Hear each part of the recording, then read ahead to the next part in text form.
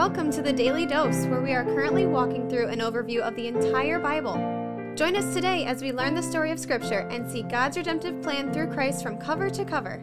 Let's listen to Matt Reisetter, Director of Christian Crusaders and the Cedar Falls Bible Conference. Today we're in Matthew 8, verses 23 through 27. Just when you think it can't get more amazing with Jesus, here comes this. And when he got into the boat, his disciples followed him. And behold, there arose a great storm on the sea, so that the boat was being swamped by the waves. But he was asleep. And they went and woke him, saying, "Save us, Lord, we're perishing." And he said to them, "Why are you afraid, O you of little faith?" Then he rose and rebuked the winds and the sea, and there was a great calm. And the men marveled, saying, "What sort of man is this? Even the winds and sea obey him." I don't know if you've ever been out on a lake that's been stormy. I remember being on a fishing trip with my dad and his brothers and my cousins up in Lake of the Woods, northern Minnesota. We were out fishing for walleye, and storm came up, and we had to bust it back to the resort real quick. And I remember us kids kind of hiding down in the floor of the boat, and my uncle hammering on the motor to get us back to shore as soon as possible. And it was choppy and a little bit scary, some white caps. I'm assuming this storm was a little bit more extravagant than even that, and they think they're going to die. These are seasoned fishermen. They've been out on the water. They've seen storms before, but they're freaking out. And here's Jesus asleep in the boat. They wake him up. He stands up, rebukes them for having little faith, rebukes the waves, and they become calm, and everybody is in awe.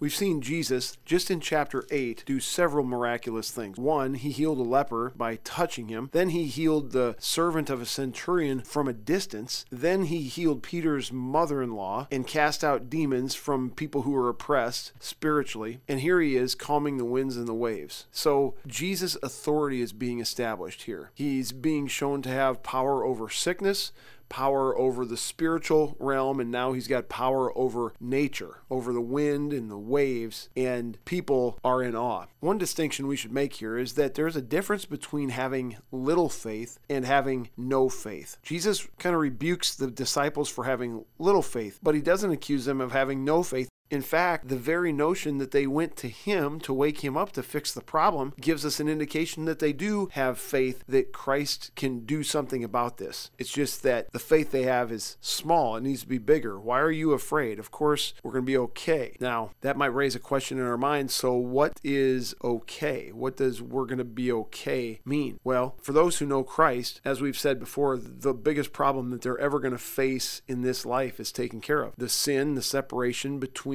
them and their Creator is gone. The perfection required for them to get to heaven, the penalty required for them to pay to be redeemed, all that's been taken care of. Of course, it hasn't been taken care of yet in the narrative of Matthew because Christ hasn't gone to the cross, but the same principle is still true that those who trust Christ will be redeemed. They will be saved, and that's true of us today. And so Jesus' question applies to us the way that it applied to them. Why are you afraid, O you of little faith? Everything's going to work out the way that God wants it to work out. God is sovereign over every element in the universe, and he's working circumstances for the good of those who love and trust him. And ultimately, we're going to experience that goodness day after day after day, forever and ever in the presence of God. When I say we, I mean those who have faith in Christ, those who are part of his family, those who are members of his heavenly kingdom. Today, as I record this podcast, I've got several different things that are crossing my mind that relate to this in an indirect manner.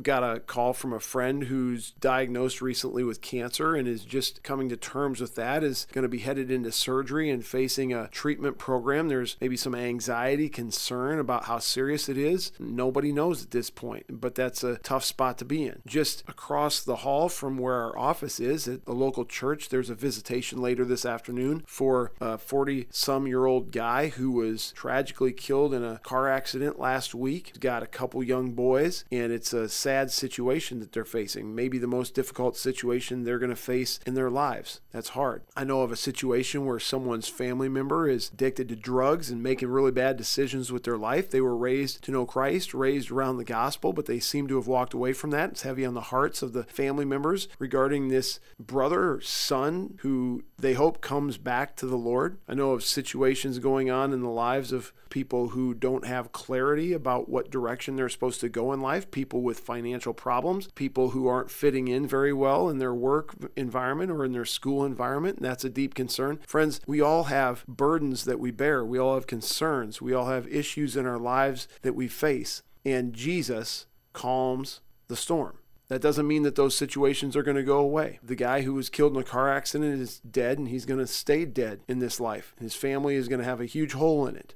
The person facing cancer, we don't know what the outcome is going to be. So it's not like Jesus calming the storm means that everything's going to be hunky-dory in the way we want it. It just means that we serve a God who is powerful over everything that this world has to throw at us. And if we would but cling to him, cling to the truth of his word, let the gospel of Christ, the forgiveness, the redemption that is ours through faith in Christ, seep down to the marrow of our bones, we could be strengthened to get through the hardships in this life, and we could be ever more eager to be in eternity with him and others who he has drawn to him through Christ. I hope that encourages you today, and we'll talk to you again tomorrow. The Daily Dose is a podcast of Christian Crusaders radio and internet ministry. Please subscribe to this podcast, leave a 5-star rating, and prayerfully consider financially supporting our ministry at ChristianCrusaders.org, where you can also find our weekly 30-minute radio broadcast, which airs on stations around the world, and where you can listen to our Conversations podcast featuring inspiring interviews with interesting Christians.